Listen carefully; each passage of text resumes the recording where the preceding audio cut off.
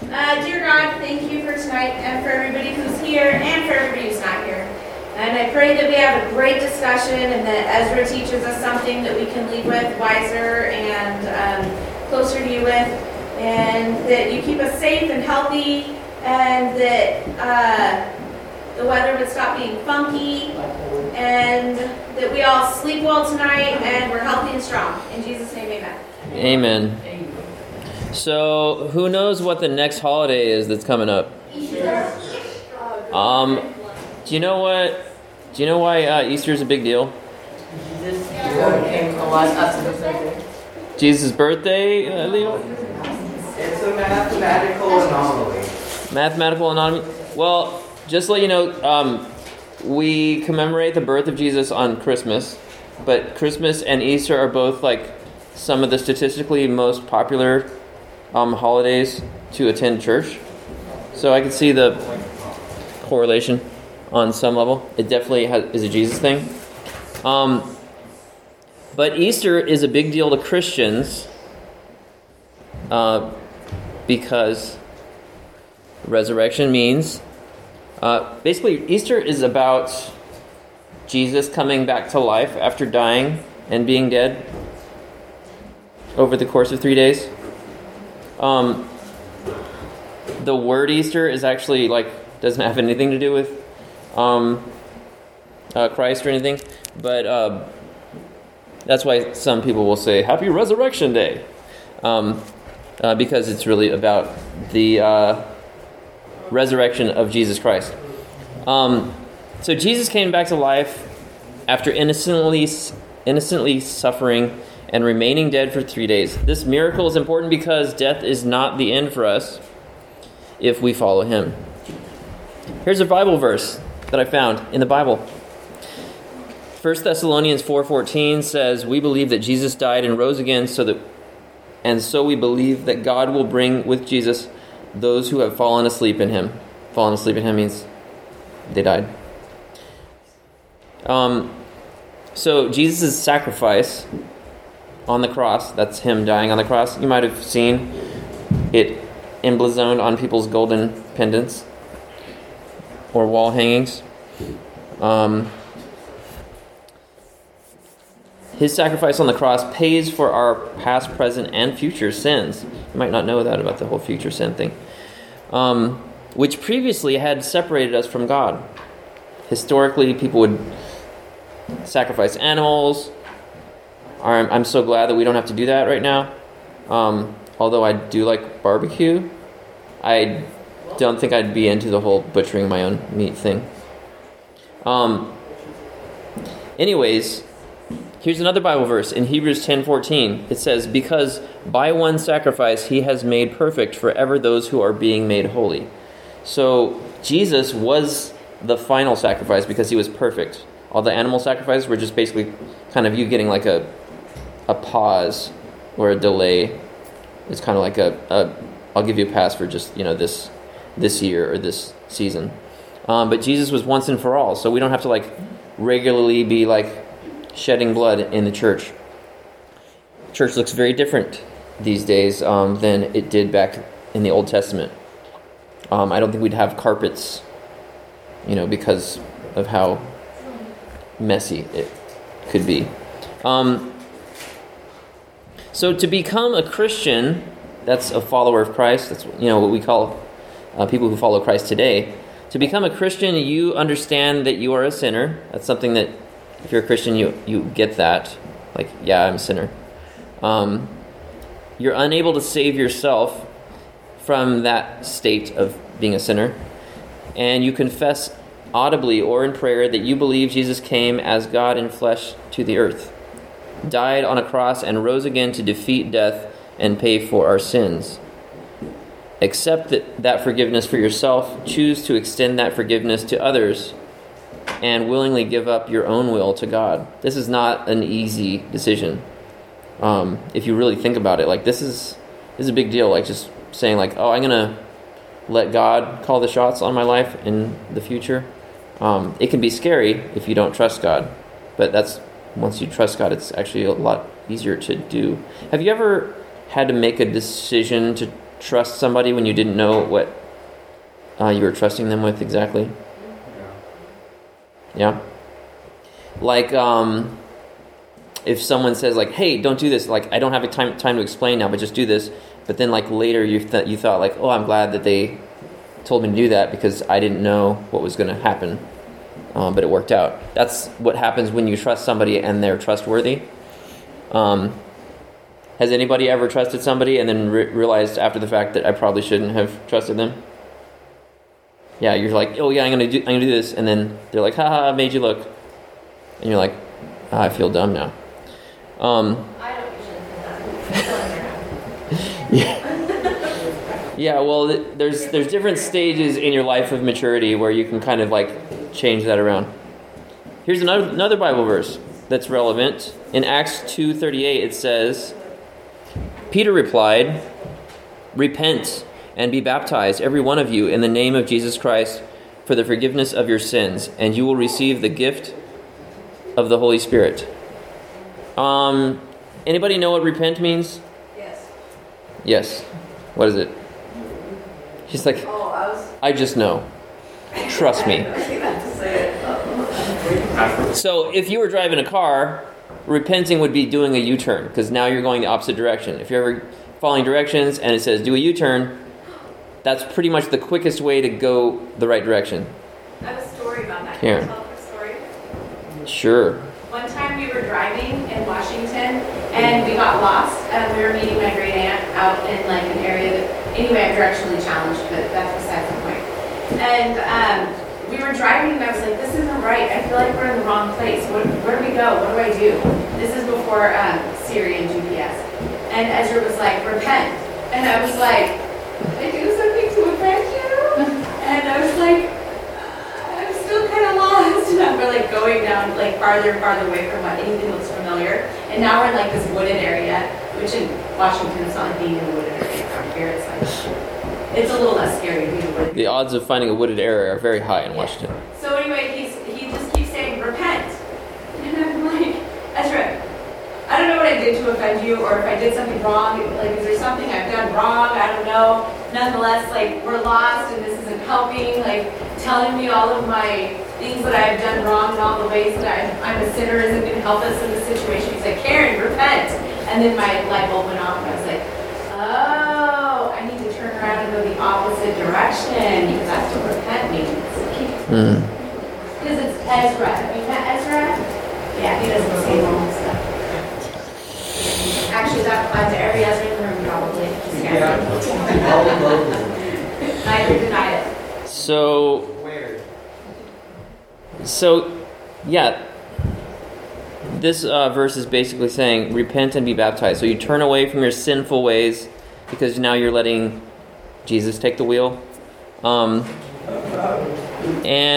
he says, and be baptized, which actually is an outward sign of something that happens inside of you, which is basically saying, I am now being reborn. I was born once, in the traditional sense that you all probably know about. And then the idea of being reborn is when you say, okay, I was dead in sin, but now I've come to life in Christ. So basically saying, I have a new life now. It's different. It's not just like, oh, I got a little extra, plug-in added benefit. But it's like, I'm a new person now. And you'll receive the gift of the Holy Spirit. So that's God's Spirit indwelling in you. So that's kind of what gives you the power to do it. It's not just willpower and grit that makes us be righteous or please God. It's more of an allowing God to do his thing. Has anybody surfed before? Yeah? Was it fun? It was hard? Annoying. Yeah, if you try to surf, people that are good at surfing, it's not because they're really strong swimmers that they just are I just willed myself into this awesome wave. It's like you have to know where to be and let the waves power move you. You kind of have to get into the right position, but it's not something you can just kind of willpower necessarily in the same way. But it's a really powerful thing. And once you're like in the right spot, then you kind of just flow, and it's fun. It's very hard until you get to that point. But once you do, it's just like I am literally standing, floating on this board, and with the power of lunar, however tidal waves and tidal things go. It's pretty cool. But yeah, like with the Holy Spirit, you're letting the Spirit move you. You're not trying to move the Spirit. That things are backwards if you're doing that. You're doing it wrong if that's the case. So the result of this decision to repent and be baptized and follow God is the evidence of the Holy Spirit. That's God's Spirit in you, following His plan for your life. No longer living primarily for your own will, just kind of doing whatever you want to do, but for His plan, while also knowing that if you knew what God knew, you would want what He wants as well. You make this decision public through baptism, or just saying stuff out loud. There was a guy that died on the cross next to Jesus. He actually was guilty. He wasn't one of those innocent on the cross things. We might associate the cross with Jesus more than that, but at the time, this was like the electric chair or something that was a corporal punishment. He didn't have the opportunity to be baptized because he was kind of occupied. But nonetheless, Jesus said, "Today you will be with me in paradise," because he confessed with his mouth that Jesus is Lord.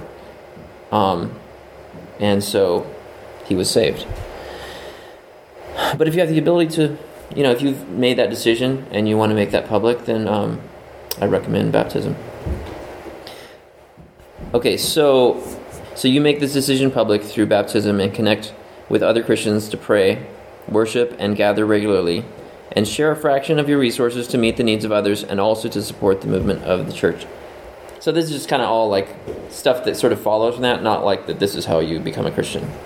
So spiritually healthy Christians don't live paralyzed by the fear of death or accidental separation from God. You're not like, oh no, I do the wrong thing and now I'm going to hell. That's not how it works. And you shouldn't take, at the same time, you shouldn't take forgiveness, Jesus' forgiveness for your past, present, and future sins. You shouldn't take it for granted and say, oh, now I have a license to do, whatever I want to do. Because that would be you taking your will on again. So you want to aim to live in gratitude and pursuing God's will with hope and joy. Confessing our sins and forgiving others as God forgave us. That's kind of one of the more challenging parts of it. It's probably the easiest thing for me to accept Jesus forgiving me for my sins. And be like, all right, cool, I'm off the hook. That's awesome.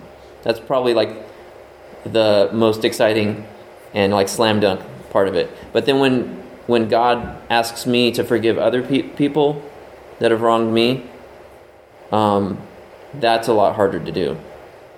But do you understand why He would want you to do that? Because He's modeling the behavior that He wants us to do. Not that He's calling us all to be hung on a cross and die in a sort of morbid, suffering sort of way. But to love sacrificially means you're putting you're putting the benefit of others above yourself. And the more of us do that sort of thinking, the better like life is for everybody.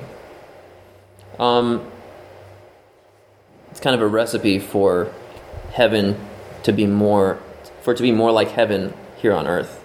Like you don't have to wait till you die and God to recreate the earth and everything.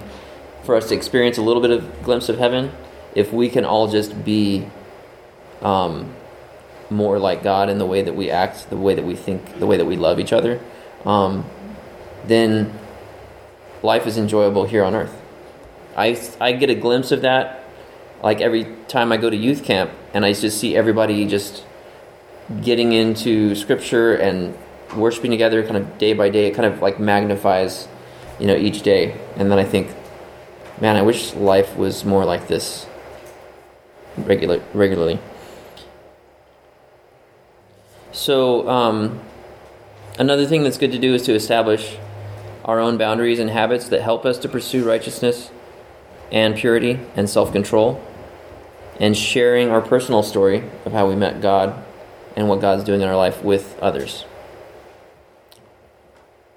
The last passage I want to share with you guys is Galatians 5:22 through 25. This talks about the Holy Spirit, what it does in the life of someone who's following God. It gives us something that is called the fruit of the Spirit. But the fruit of the Spirit is love, joy, peace, patience, kindness, goodness, faithfulness, gentleness, and self-control. Against such things there is no law. Those who belong to Christ Jesus have crucified the sinful nature with its passions and desires. Since we live by the Spirit, let us keep in step with the Spirit. So this is not something that we see a lot of, just kind of when you look around the world. It's something that is not something you kind of necessarily stumble into. It's something that the Spirit gives us the power to be more like God in this way. Once again, that's love, joy, peace, patience, kindness, goodness, faithfulness, gentleness, and self-control. Yeah, we don't make laws against those things because these are things that everybody appreciates in others, although it's not always easy to naturally come to. Some of our kind of opposing characteristics are a lot easier to sort of infect each other with. If we're rude or we're bitter toward each other or we're slanderous or we lie, these are the kind of things that if someone lies to us, it makes us have more of a temptation to do something like that back to them. If someone's rude to us, it makes us feel more like we want to insult them. If someone hits us, it makes us think, I want to hit them back. And so gentleness and self-control are very valuable for this. So that's kind of a summary of just like why Easter is a big deal. Because it's the way that we find out how we can be reconciled with God. We can be made right with God, and that this is not something that we just have to, just use raw willpower for, because in our own power we can't do it. And I don't think God expects us to just, muscle through it through raw willpower. He wants us to be fueled by His power and love. Chris? So why is that? Why is it like about? Why is Easter like a mascot Easter bunny? Yeah, so Easter historically was a pagan holiday where people worshipped fertility, and so bunnies and eggs and all those kind of things were icons of fertility and like having lots of babies and stuff. It's sort of like in spring, like when new animals are born and things like that. And so the pagan holidays a lot of times are celebrating some aspect of nature. God made animals, He made nature, and He says it's good. And He even told humanity in the beginning, be fruitful and multiply. But a lot of pagan rituals are actually worshiping nature instead of the Creator.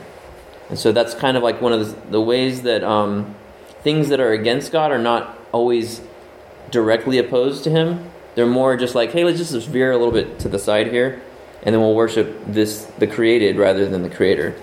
So historically in the church, a lot of these pagan holidays were sort of replaced, through very, very direct sort of marketing campaigns from the Catholic Church to say like, hey, let's take the place here with something better that draws our attention to God. And so now we kind of have this hybrid where some people are like, I don't really believe in God, but I like the cute little eggs, and everybody likes chocolate, right?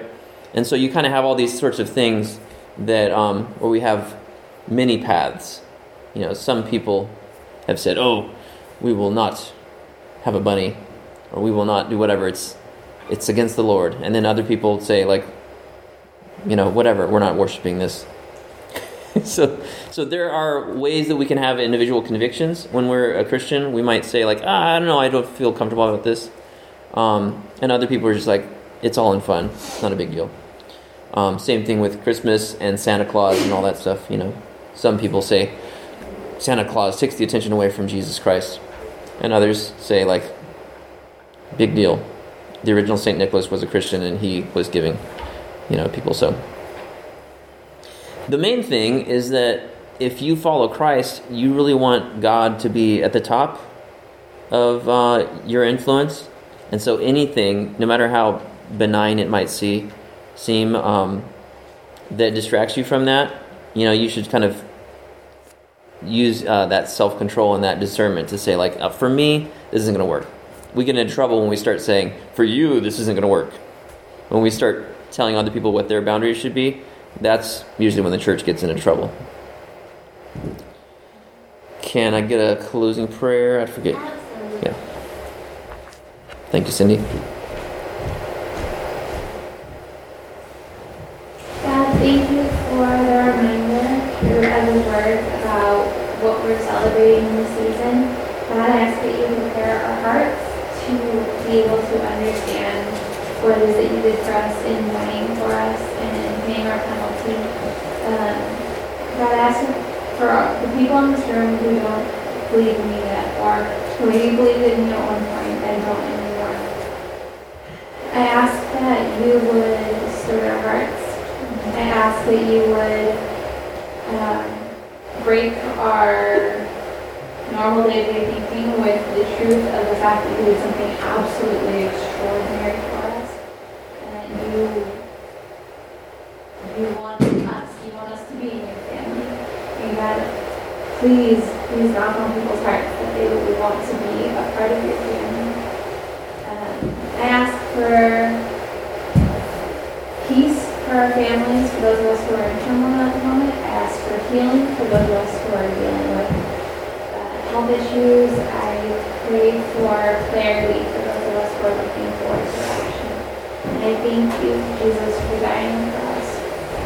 I don't know that I would have been able to even think of the solution that you came up with of becoming dying for us. But thank you so much for doing so. Please help us to represent your love with our lives. In Jesus' name we pray. Amen. Amen. And if you want to, you can come to Hillside or Edgewater this Sunday for Easter service. They usually do make a big deal out of it.